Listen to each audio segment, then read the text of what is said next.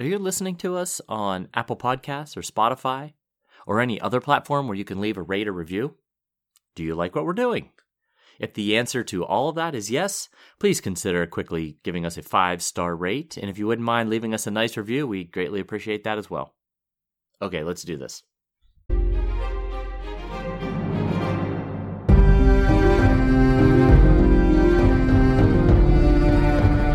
Hello, welcome to the Ghost of Harrenhal. My name's Simon. And I'm Jenny, or rather McKelly. Thank you for joining us for episode 190 of our chapter-by-chapter book review of A Song of Ice and Fire by George Martin. Today we'll be discussing chapter 46 of A Storm of Swords, that's Sam 3. And as always, we're going to chat about the chapter, we're going to try not to spoil any future plot points for you, and hopefully we're going to provide you some entertainment along the way. We'll summarise what occurred, discuss our thoughts on it, provide some useful background, compare it to the television show, indulge in a little pedantry, and cover some relevant news and listener correspondence. Be sure to check out the show notes, they'll provide some additional information about the characters and geography of this chapter. How are you, McKelly?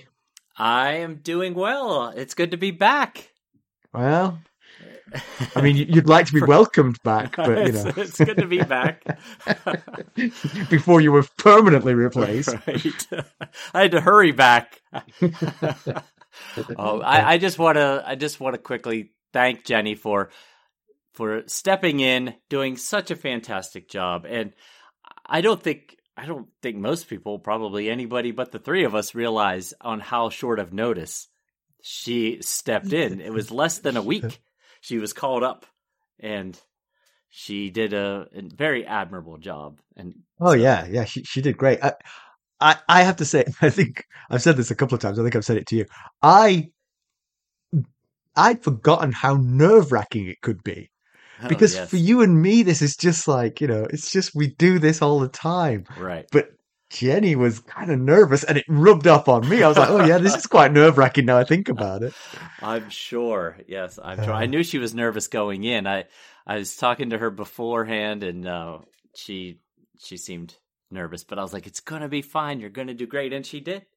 Yeah, and it really helped me out. You know, as you mentioned, I was visiting my mom who's not doing great. And, you know, it allowed me to not have to worry about us, you know, suddenly just missing an episode at the spur at the last minute, and yeah, it was really great. I'm not sure you were totally not worried about us. I felt like there were texts arriving just before, during, and after to make sure it had all gone swimmingly. So I think you were still worried. I wasn't worried. I was just wanting to be there for support. I was curious. I was interested. I couldn't wait to hear. And I listened. Sunday evening mostly while I was folding laundry. I got to be like a listener. I get to tell you what I was doing while I was listening. I was folding laundry for the most part. That's it. That's what you're supposed to do. And I don't know if our listeners deal with this, but I was talking to you guys the whole time. I don't know if it was just because I'm used to doing this, or if this is what normally happens. But I was like, oh yeah, this. What about this? Wait, what about this? You lunatic! I know. That was fun. While we were sort of warming up and practicing for it, because we had to do all kinds of we had contact all the way through the week up until we recorded. I got to meet Mr. of Oldstones, which was very nice. Yeah. Okay. Cool. Yeah. That's good stuff. Yeah. I did find out this weekend. I have a new overlord. King Charles the somethingth is my new. Well, you did. You're an American citizen now, right? Yeah, but I'm not allowed to give it up. I'm still a subject of the king. I didn't know that. Well, the US wants me to give it up, but the British won't let me give it up. Oh, okay. Because you're not a citizen, you're a subject. Right. So it's not optional. You're his subject, and you are for life, you know? You'd think that the two nations would have sorted that out by now. They sort of have. It's kind of like a tacit, you know, the Americans say, give up your other citizenship. You say, sure. The British say, no. And everyone goes about their business, you know? Okay. But I'm not much of a royalist. I know. I'm not. Yeah, but I'm also kind of like passively disinterested. It's not like I'd be there at the foot of the guillotine calling for their heads or anything. I just think it's archaic and ridiculous. Okay. I discovered my brother does not have my calm demeanor about this. He was absolutely furious about the whole thing. Oh, okay. Yeah, I mean, just the cost and the ridiculousness of it. Yeah. And also some of the things he was talking about, some of the ceremony. Some of the ceremony goes on behind closed doors because it's really weird. They're It's like like chickens, headless chickens and such. I think more weird than that. I mean, there's like the Archbishop of Canterbury rubs oil into his chest or something, into the king's chest. Oh, It's I did not weird. know about that. Yeah, no, you're not supposed to. That's all the I sort of guess secret so. stuff that goes Right. on. So yeah, my brother is definitely gonna try and overthrow those guys. I have to say, I've said this to you before. The one thing that I think it has an advantage over the American system is that your head of state figurehead is apolitical. Right. The US has a political president who is the head of state, and it means that all the time, half the people in the country don't like their head of state, and Right. their head of state doesn't like half of the country, Right. Sure. and so it's very polarizing. Uh-huh. If you have an apolitical head of state, you can have sort of like that sort of like, well, we all support this person, Right. Kind of but we don't. Yeah, not a mediator necessarily, but a common ground that everyone yeah. can walk on. Right. Well, there are much better ways to do it. There's like the Irish system. The political parties don't stand for president, just individuals stand for president, and so you end up with a president who people like. Like that might be a poet or a Oh. playwright or something like Oh, that. wow. And they act like a figurehead, but you still have political parties standing for the parliament, and the parliament is the one who actually sets the law. So it's not like you're giving away your democracy. It's just you're separating the politics from the country a little bit. Sure. Right. Well, without you, it's always a slow news week, so that's all I got. True, Well, anyway, true. let's get down to business. How do we leave Samwell Tarley? It's been an awfully long time. I've forgotten to count back how many chapters, but it's been a long time. I'd actually forgotten that he was a POV character. That's how long it's been. You I was forgot. stunned. I was like, Sam 3? What are you talking about? Last we saw of Sam, he and his Nightwatch brethren were hunkered down at Craster's Keep after evading, or in Sam's case, dispatching the others and their whites on their flight from the Fist of the First Men. Many of the Night's Watch men were sick and dying. Most of the brothers thought that the culprit of this was malnutrition, and Craster was only giving them weak broth and scraps to eat. When Craster's new son is born, Craster gives the Black Brothers the heave-ho, but he'll feast them before they go. At dinner, things turned ugly and mutiny erupted. Craster and Lord Commander Mormont are killed. Two of Craster's wives beg Sam to take Craster's wife Gilly and her newborn son and flee before the others show up to take the boy. McKelly, why don't we give a summary of this one? All right. Well, Sam, Gilly, and Gilly's unnamed baby boy are making their way south trying to get back to Castle Black. They've come across a wildling village that Sam hopes is Whitetree, but he's not quite sure. The trio have had to circumnavigate hills and lakes, so he's not sure of their location. Sam has been on foot for a long while after one of their horses died along the journey. He's sore, tired, and frostbitten, but he's afraid to ride share their lone horse for fear his weight being too much for the horse. They've set themselves up for the night in a timber hall, and Gilly has a fire going to warm them. Sam paints a lovely picture of the cosy life she and the baby will have when they reach Castle Black, complete with warmth, food, and song. Gilly asks Sam to sing, and he obliges. Afterwards, he's reminded of how his father forbade him to sing to his baby brother Dickon, for fear of making Dickon as soft as Sam. Despite the cozy picture he painted of Castle Black, he has no clue what he's going to do with Gilly when they get to the castle. She keeps offering to marry Sam, but as a black brother, he knows that's not an option. He's been putting it all out of his mind until they get there. He lays down with Gilly and the baby and imagines telling his father of him killing an other, of his new moniker Sam the Slayer, but his imagination isn't strong enough to envision his father reacting in any positive way. He drifts to sleep and dreams he's the Lord of Hornhill, hosting all his black brothers, even the dead ones like Lord Commander Mormont. He wakes to incredible coldness and sees a large shadow move near the entrance flaps of the hall. The shadow becomes the hulking figure of Small Paul. Sam's dead brother has the piercing blue eyes of a white. Sam instructs Gilly to get out while he distracts Paul. He prays for braveness, at least enough to let Gilly get away. When Paul looks toward Gilly, Sam makes his move, attacking Paul with his dragon glass dagger. Unfortunately, the dagger shatters on Paul's mail armor. His regular dagger is equally ineffective. Paul's black, cold hands close around Sam's neck. Sam realizes he's about to die. He jerks himself toward Paul, and the pair tumble to the ground.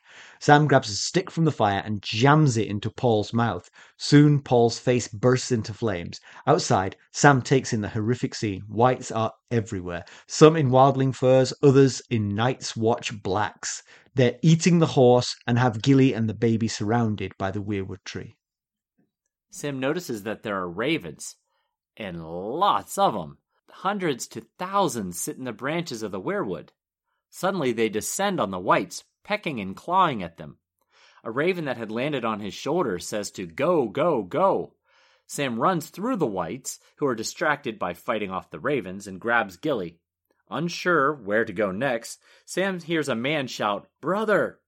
A man wearing mottled blacks of the Night's Watch sits astride a huge elk. He helps Gilly and Baby onto the elk, and when he reaches for Sam, Sam notices that the man's hands are cold and black, as hard as stone. Okay. So, obviously, that last bit is going to be quite a subject of conjecture towards the end of our discussion. But right now, who the heck was that? Some geezer just rescued them?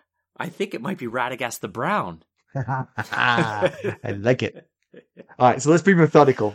First of all, I'm going to say it's amazing to me that they're still alive. I mean, on some levels it's not, but really that they've stayed alive this long is quite incredible, because Gilly, she's had a hard life and everything, but riding for apparently weeks after just giving birth, terrified for your life, at the pace of a walking stout man.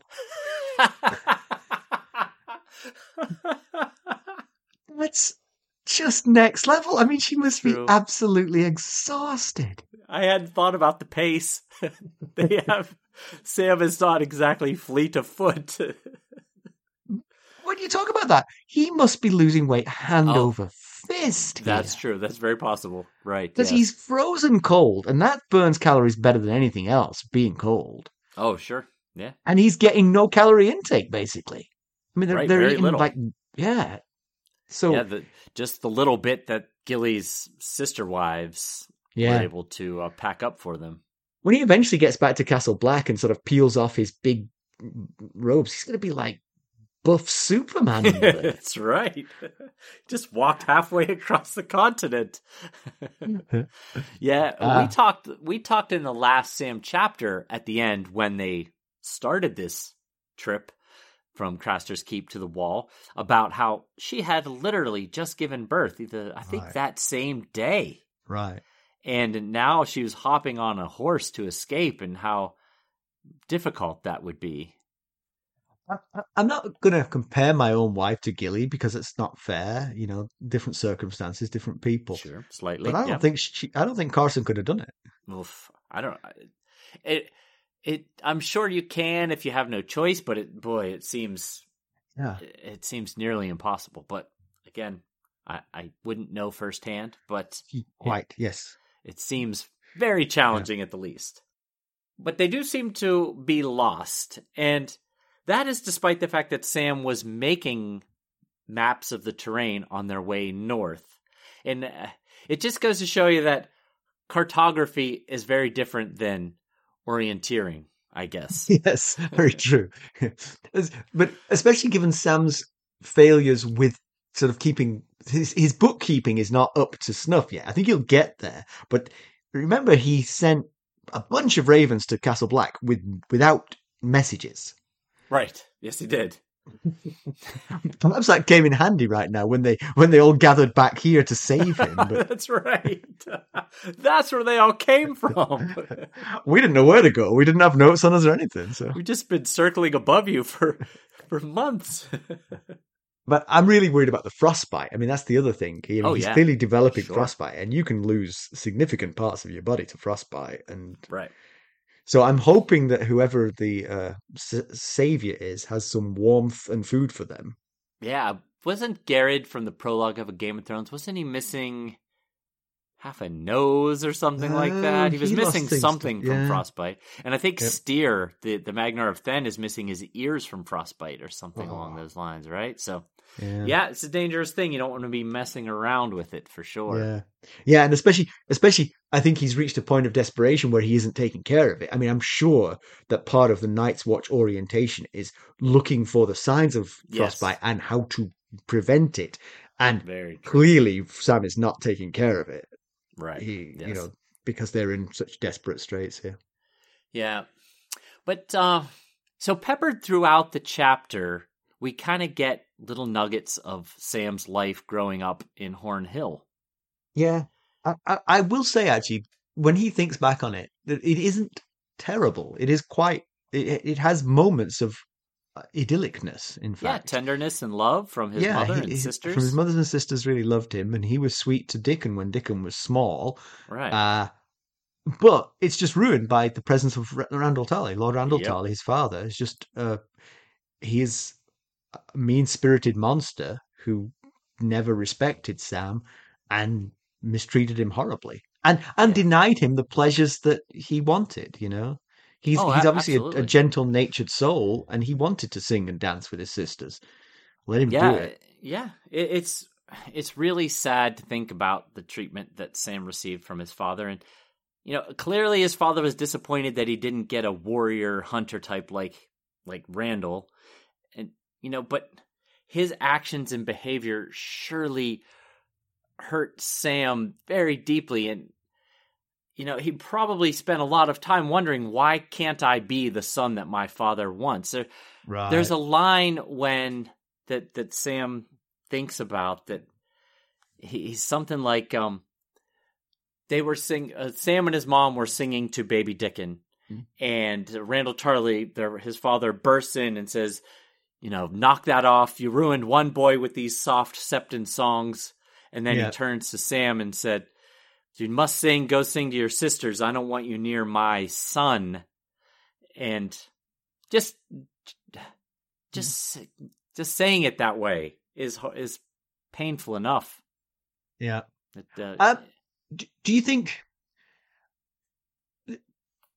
Obviously, some of this feels like the actions of a father of a unpleasant father towards a son who turns out to be gay.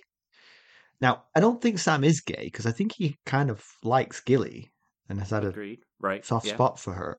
Yeah. But um, is he denying his true self? Do you think? Do you think Sam is gay? Oh, I'd never thought about it. It's possible. I mean, it does seem like he, in some ways, fancies Gilly, but at the same time, there's no clear evidence that he does. So it's certainly possible. Yeah. One thing is But for certain go on. is that his treatment at the hands of his father likely plays a huge role in his lack of self-confidence. Mm-hmm. For sure. He Absolutely. doesn't. His father's all when he's dying, when he's getting choked out by the white of small Paul. His last thoughts are of his mother who loved him and his father who he failed. So his whole life, he's thought, I'm not good enough. I'm a coward. I'm useless. And that all stems from the treatment his father Yeah. gave him. And I mean, regardless of Sam's sort of orientation, it's his nature. It's clearly not his upbringing. I'm sure Randall Tarley tried to bring him up to be a warrior, to be a fighter, and he Right. his nature was not that. So Right. all the more reason to despise Randall Tarley, because Yes. you're hating the kid for what he instinctively is, not because of what he's choosing to be. Right. Sam would Yeah. love nothing more than to make his father happy.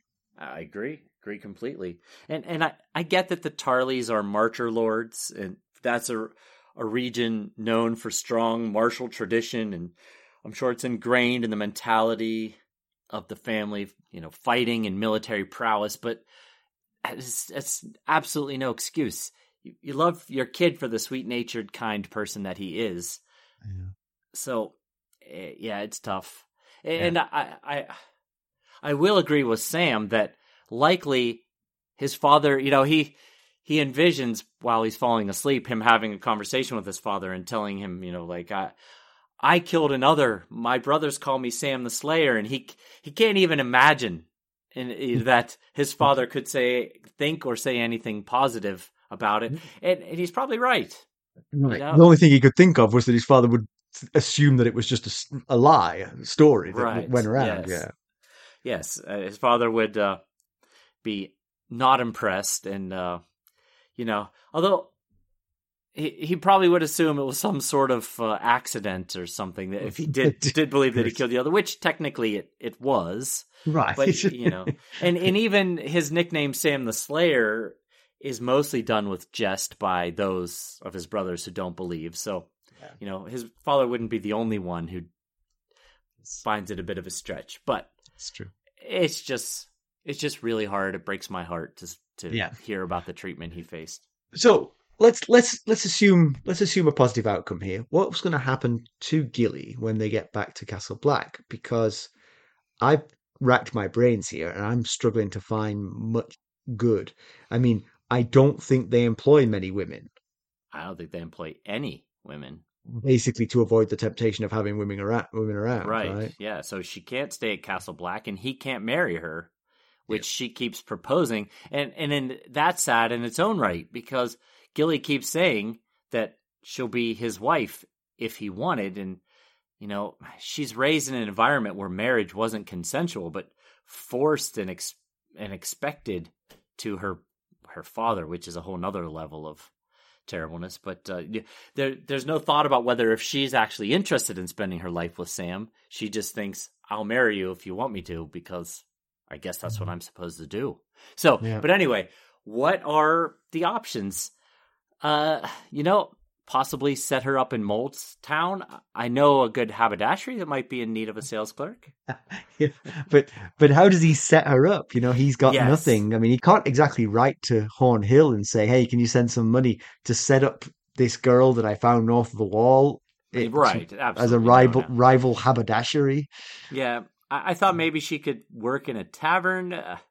Then I'd worry about her in an unknown land with a baby son, as naive as she is, and she's never been anywhere outside of Craster's Keep, so it's certainly a scary situation. Probably less scary than she would have been in had the others had she waited around for the others to show up.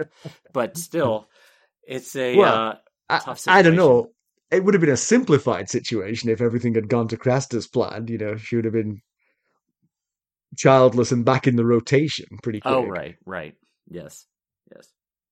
So Sam has a dream, and as always with dreams, I turn to McKelly Ray, the dreamer, the dreamer amongst us, to interpret and explain.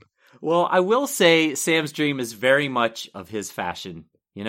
He's hosting his friends to singing and dancing and feasting, and there's no mention of any tourney or display of fighting or weaponry. Hunting. Right? There's no finger dance like the Iron Islanders do. There's no Dothraki wedding deaths. There's certainly no debauchery that would take place at Robert Baratheon's feasts. So it's very much a Sam Tarly dream, and I think it's beautiful and I love it. As far as the dream goes, I think it's really just a fantasy that everything he wishes for would come true. Yeah. He is the head of the Lord of Horn Hill, and it's a peaceful, open, loving, embracing environment, and all of his friends, even the ones that have died, are there, and everyone's dressed in colors instead of all blacks. And then Gilly is waiting for him in bed, which does, as we were saying earlier, does possibly tend to lean toward him fancying her. We'll be right back. Hello, friends. Are you ready to make some unforgettable memories? Well, if so, consider the Marriott Bonvoy program. Discover the perfect destination for your summer getaway and unlock exclusive deals on luxurious accommodations. With our affiliate partnership, you'll enjoy unbeatable savings and a seamless booking experience. Don't let summer slip away. Visit Marriott Bonvoy today and make this vacation season one for the books. Use our Ghosts of Harrenhal affiliate page to check it all out and buy Bonvoy points or give some as a gift. The link to our page is in the show notes. True.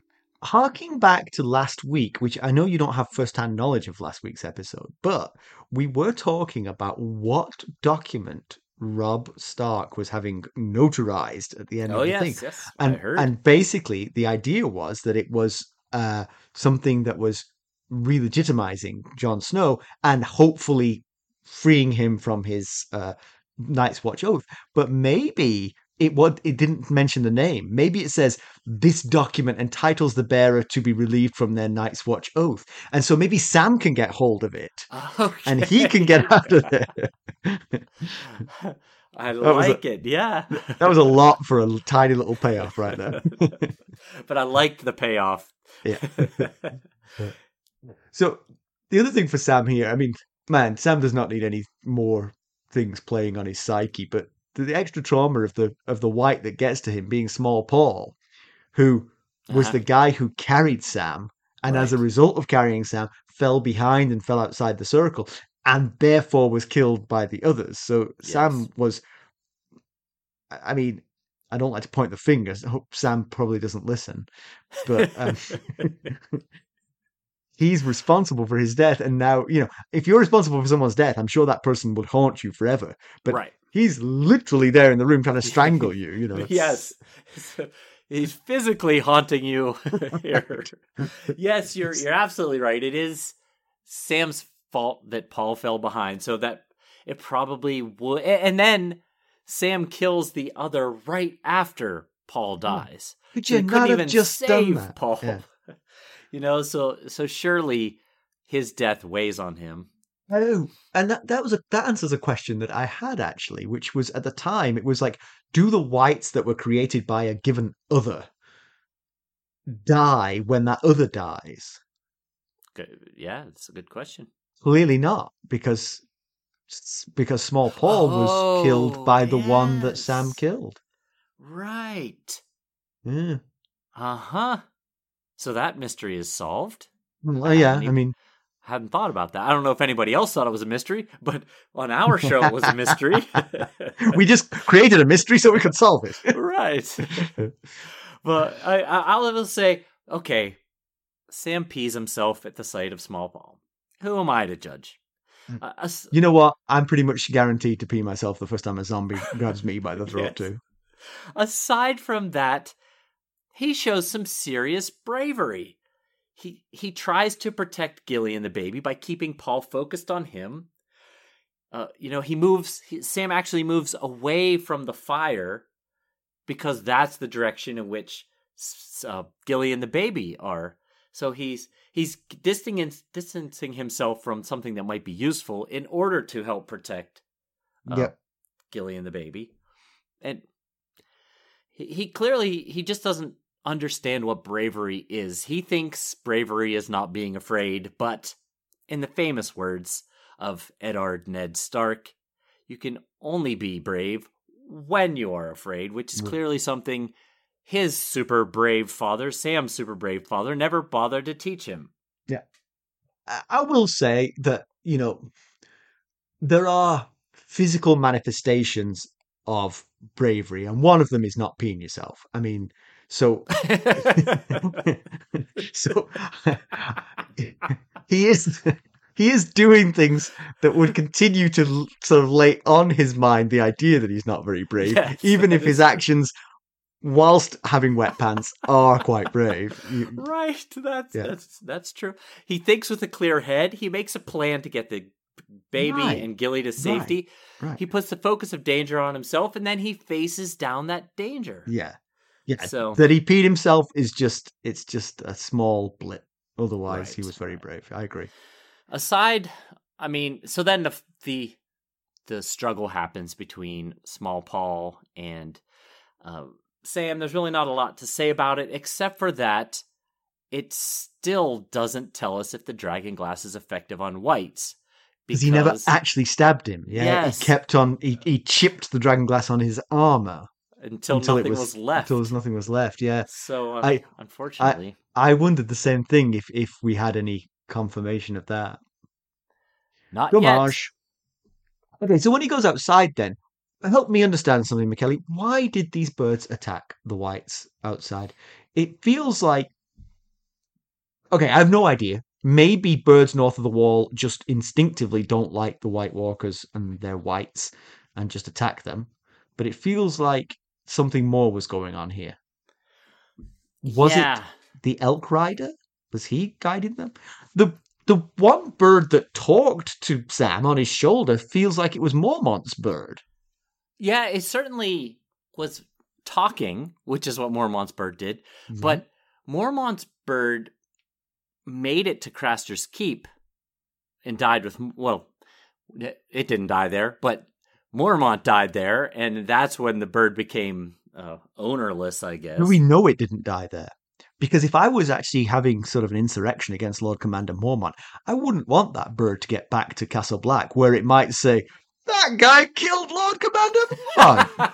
That would be the smoking gun, the smoking bird. You want some corn? Shove this corn down.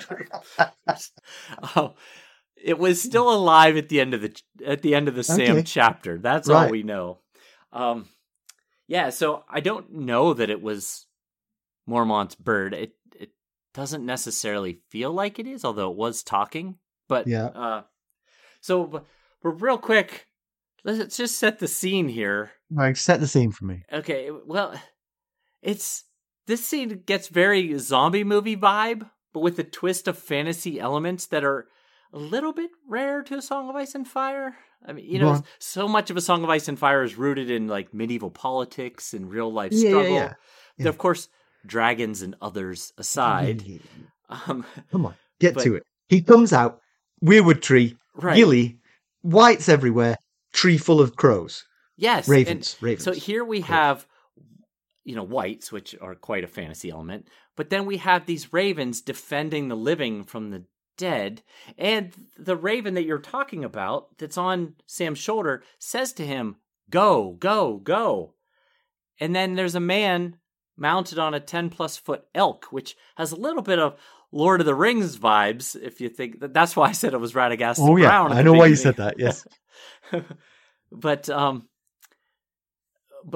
so when they're still in the hall, before when Gilly and Sam are both still in the hall with Small Paul, Gilly says they smelled the baby. They came for the baby smells of life. Because they think the baby is theirs because of Craster's deal.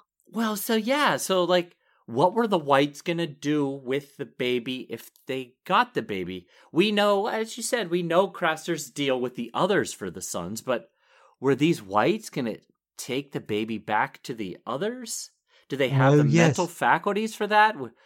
Would the others trust them with that job? Because there was no White Walker here. Although that's interesting though, because Sam wakes up and it's very, very cold.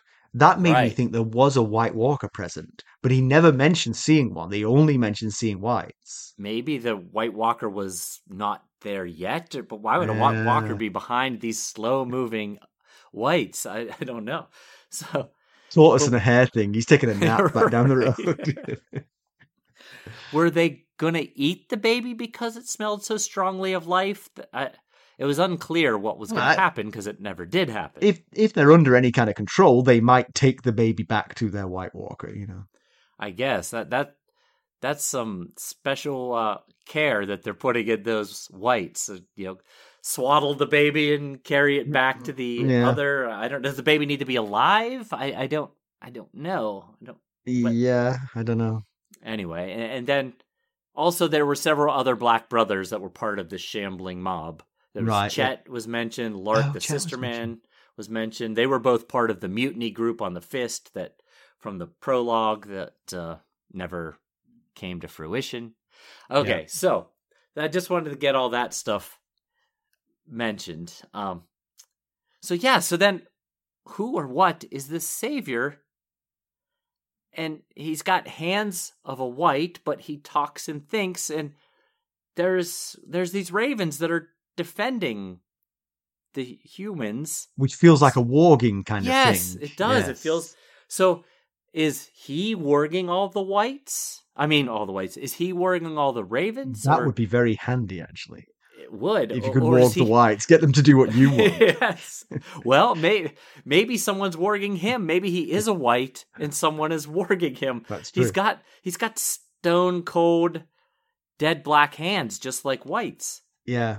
And I read one interesting theory about this, so we didn't mention the song that Sam sang to Gilly, but it was a lullaby, but a Faith of the Seven lullaby, which basically has 6 verses for the 6 faces of the god that aren't the stranger, because Gilly mentions you only sang about 6. I thought there were 7. Right. And he's like, yes, we don't sing about the stranger because the stranger is death, and we don't want to sing about that to a baby. It's a little ghoulish. I will say, if you look at a lot of lullabies that we sing to our children, they're pretty ghoulish too. So, right. Ring Around the Rosie, anybody? Exactly. So I did hear one idea that the guy on the elk was actually the stranger. That basically they'd invoked his name, and there they were, right on the verge of death, and the stranger decided to intercede on their behalf for some reason. Yeah, maybe he's tired of not being included in the song. Exactly. So, he gets them on that elk. Every one of you sings that song. I'm going to come over and, in your case, I'm going to save you just because you were in dire straits, but generally I'm going to be mad at y'all. He gets them on the elk, and first thing he says is, hey, how about one of you add a verse about this little rescue mission here? And the stranger probably gonna take you to death, but you never know. The stranger arrives with your last rites, but sometimes saves you from deadly whites. McKelly Ray, where did that come from? He brings his ravens to the fight, and his elk whisks away all the little children. You should see his face right now. How's that verse? What do you think of that verse? That's brilliant. I mean, that should be in there for sure.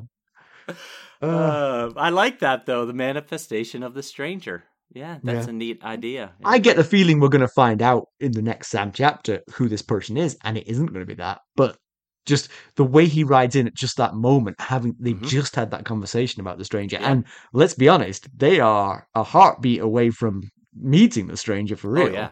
Right. Now, about the ravens and why they're defending the humans here, again, like you said, it certainly feels like a warging situation. And we have seen, we've met characters who can warg more than one animal. Vermeer Sixskins, who John met, he rides a snow bear. He wargs 3 wolves, a shadow cat, and he seems to have taken over the eagle that Oral was warging with.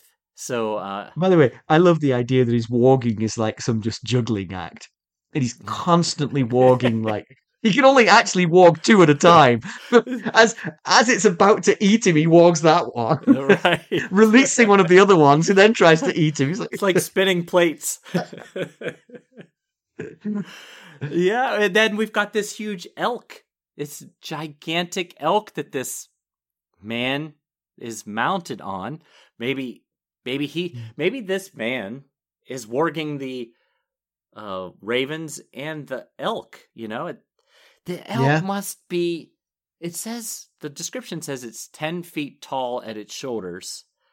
But it is carrying this man, Gilly and her baby, and Sam Tarley. And Sam has already figured that the previous horse died because of his weight. So it must be a huge elk. Yeah. Yeah, it's pretty close to inconceivable, but given what's just gone on, I think we can probably turn a blind eye to it. He's wearing blacks, Night's Watch blacks, right. But Sam doesn't seem to recognize him. So, but he also calls him brother. Yes, right. So but he could be from the Shadow Tower or Eastwatch by the Sea, or All right, but I have a suggestion for you, which might be a spoiler because I honestly don't know if this isn't it. But Okay. there is a brother of the Night's Watch who's been north of the Wall long enough to have become feral, to have become Uh-huh. basically a wildling by any other name, who perhaps has been north of the Wall so long that he's got frostbite of the hands, so his hands are cold and black, and who Sam Tarley would not recognize because he went north of the Wall before Sam became a brother of the Night's Watch. And by your face, I know you know who I'm talking about. I am talking about one Yes. Benjamin Stark. I am nodding along with you because all that does fit. Yes. Yeah.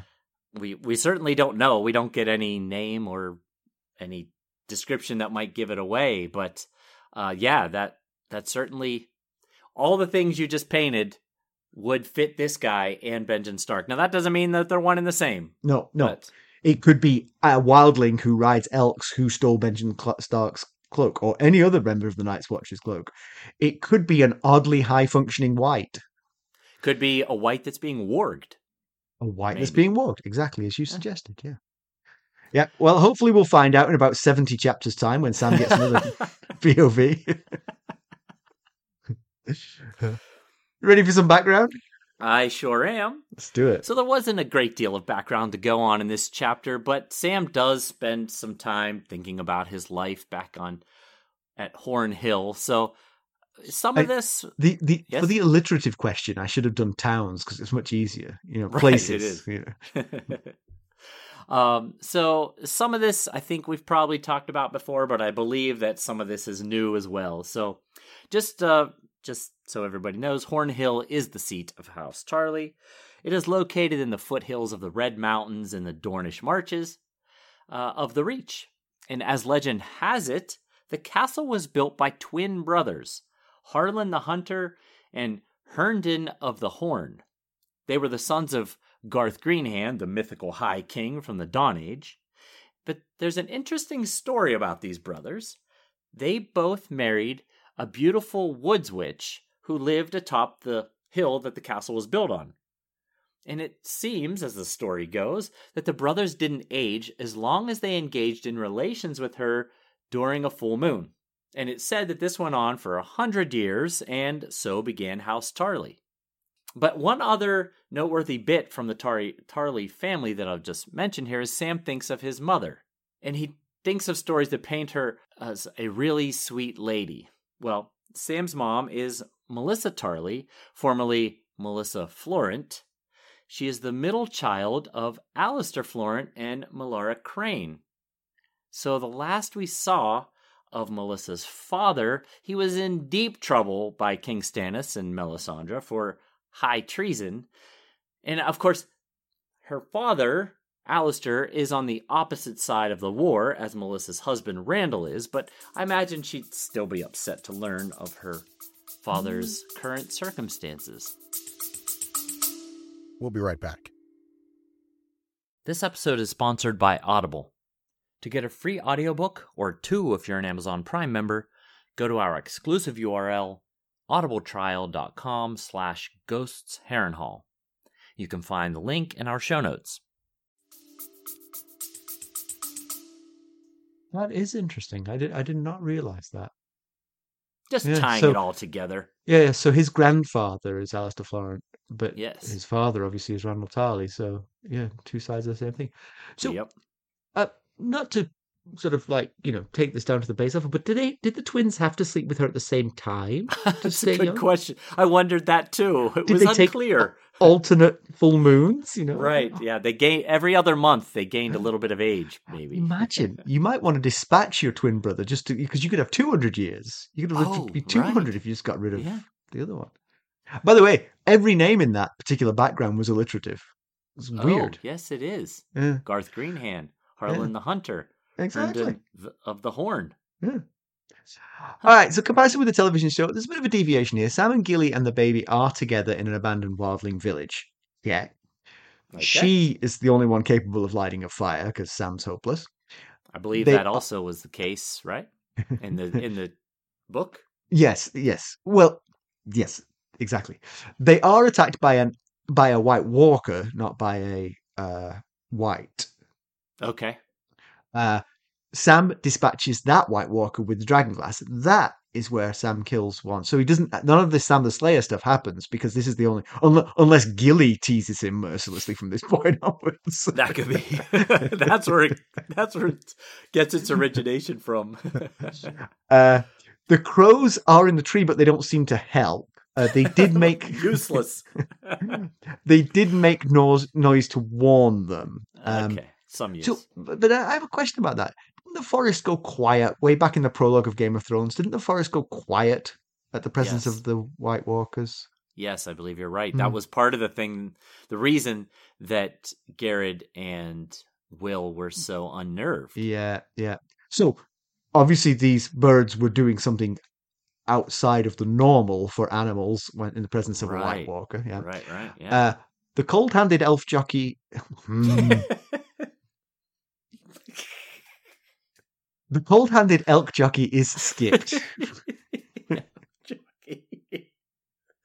And I will say that in the book, Gilly says they don't name their children for the first 2 years because of the high infant mortality rates north of the wall, particularly among boys. Yes, Craster boys in particular. It also made me wonder, would she actually know any boys' names? Oh, right. Yeah, that's right. You'd be like, what the heck? What do you call a boy? I don't know. They're all dead before they're 2. Why would we know? Boy, yeah. In the show, Sam mansplains the concept of last names, and they spitball ideas for a name for the baby. So that happens. Okay. Pedantry corner. I didn't really find anything, but it's a shame because I actually had the computer out when I was typing. There were only 6 verses in the Song of the Seven Gods until Gilly asks the same question and Sam explains they don't sing about the stranger. So I imagine my disappointment when I had to backtrack all that. Yeah. That's you. Delete. Yeah, exactly. Yeah, I don't really have anything. I do. That must be one huge elk. I will say that because that's 3 of the them... part of this chapter that you can't get past. Well, the rest of it's all mythical and magical, right? So but the elk, that just doesn't make any sense. How tall is this elk? I mean, they have little spindly legs. He's got like 800 pounds up on there. Sam's already killed 1 horse. You can have that much weight on an elk. He needs at least 6 legs. Right. All right, news and notes. Okay, so George Martin has been quite vocal in his support of the WGA, the Writers Guild of America's strike that recently has begun. He's also explained the impact that the strike will have or not have on some of our A Song of Ice and Fire related shows, so I'm going to fill you all in. First off, he assured everyone that House of the Dragon Season 2 shouldn't face much of a setback. The scripts have already been written and rewritten many times over. And although script writing does happen during the, production of a show, they're pretty well baked. So that they should be able to carry on with production of Season 2 of House of the Dragon, while this strike is happening. Unfortunately, the upcoming Dunk and Egg show won't be as lucky. The writing process has come to a halt while the strike is ongoing. But he has also reassured us, A Song of Ice and Fire fans, that the WGA strike doesn't include novel writers. So he'll still be working on Winds of Winter. And, maybe a silver lining to this whole thing is possibly he'll be less distracted with these Hollywood projects that he has gotten himself wrapped up in. When I see it. Maybe focus on the book a little more. Mm-hmm. We'll see. I will say the Writers Guild of America strikers did have some well-written signs. I bet they did. I saw one that said, "Pay us what you owe us, or we'll kill off your favorite character." I like that. Mm-hmm. So there's another Game of Thrones alumni headed to the Con of Thrones in Orlando, Florida. Indira Varma, who played Ilaria Sand, paramour to Oberyn Martell, will be in attendance. She's a lovely lady. We recently met her when the Red Viper arrived outside of King's Landing and Tyrion was there to greet them. Con of Thrones will be held August 25th to 27th, and we are considering attending. You never know. It could happen. Right. We need to talk about that and actually make a decision. Just stop teasing without actually thinking about it. Yeah. because we don't want to announce we're going, and then we're like, we're not. No. We're too lazy to go all the way to Orlando. Oh, that's in Florida, right? In the summer? Oh. Right. Why would they do it in summer in Orlando? Yeah. Anyway. In exciting news, we have a new Knight of the Realm sustainer on Buy Me a Coffee. NSM Saint is the name. So thank you so much. We look forward to interacting with you and chatting with you on the sustainer calls that include our Knights of the Realm. So excellent. Very thank exciting, you. Yes. Yeah, welcome. We're looking forward to meeting you. Absolutely. All right, let's draw a line under this one. Hopefully Sam and Gilly have found a savior, because honestly, I cannot see Sam getting them to the wall in one piece any other way. I mean, I get it without maps that he lost somewhere. It's We've hard. Glossed over that bit. Right. Oh, it's not that hard though. Just keep going south, you know. But actually, one thing they mentioned in this, which freaked me out. Am I right in thinking that the eye of the dragon of the constellation is due north? I believe so. Yes. So this is a huge constellation, because he talks about this coming. That he used the dragon, the tail of the dragon, to help guide him south. And that doesn't necessarily mean it's due south, but it means that's a huge constellation. I guess so. Yeah, I just thought about that. And if they do get to the wall, what next for Gilly? I'm very worried about that. But maybe everything's just going to get derailed by Elk Boy. Well, if they do make it to the wall, and if it hadn't been for the, as you put it, elk jockey, possibly Sam would have missed the wall altogether, even though it spans the continent. Well, I see this seashore here, but I could have sworn there should have been a wall. Shouldn't we have reached a wall before we reached this water? But we are assuming that this guy is going to help them get home. He could put them in a hole and make them put lotion on their skin twice a day. You don't know. They could be going out of the frying pan into the fire here. Wait, you mean they're going to crown him the King of England? As far as Gilly, when she gets to the wall, we'll put her to work. She can come work for us. Yeah. And we will make fantastic surrogate uncles to this baby boy. We would. Yes. We'll help her with the name choice. Right. You'll teach him Syvass. Yeah. Gilly, there's more than just Sam and Craster. I'm telling you, there's more than Sam and Craster. Right. And it's time for Sam to stop calling himself a coward, let's be honest. Absolutely. He is so much braver than he thinks he is. He just needs to get his bladder under control a little better, and he will be rocking and rolling. Yeah. And fingers crossed that we found ourselves a hero in the nick of time. Yeah. Don't be surprised if Gandalf shows up in the next Sam chapter, possibly. That would really just tie it all together. Where are we going next? Next week, we are off to visit Arya, and I'll say she discovers that the Hound has a different plan for her than she assumes that he has for her. And he gives an idea of his next possible career endeavor. Exciting. I'll give you a hint. Think Septon. No, I'm joking. That would be ridiculous. All right. There's 3 ways that you can help us. You could leave us a positive review. You could buy some merchandise at ghostsofharrenhal.threadless.com. You could buy us a cup of Arbor Gold at buymeacoffee.com/ghostharrenhal. Become a sustainer at the Knight of the Realm or Lord Paramount level, as NCM Saint did. And you can meet us on video calls and enjoy other benefits as well. That's right. And you can always reach us at ghost.harrenhall@gmail.com, but go on out and follow us on Twitter at @GhostHarrenhall, and we're on Facebook, Instagram, Discord, and YouTube. Thank you for listening. Thanks. Bye. Bye.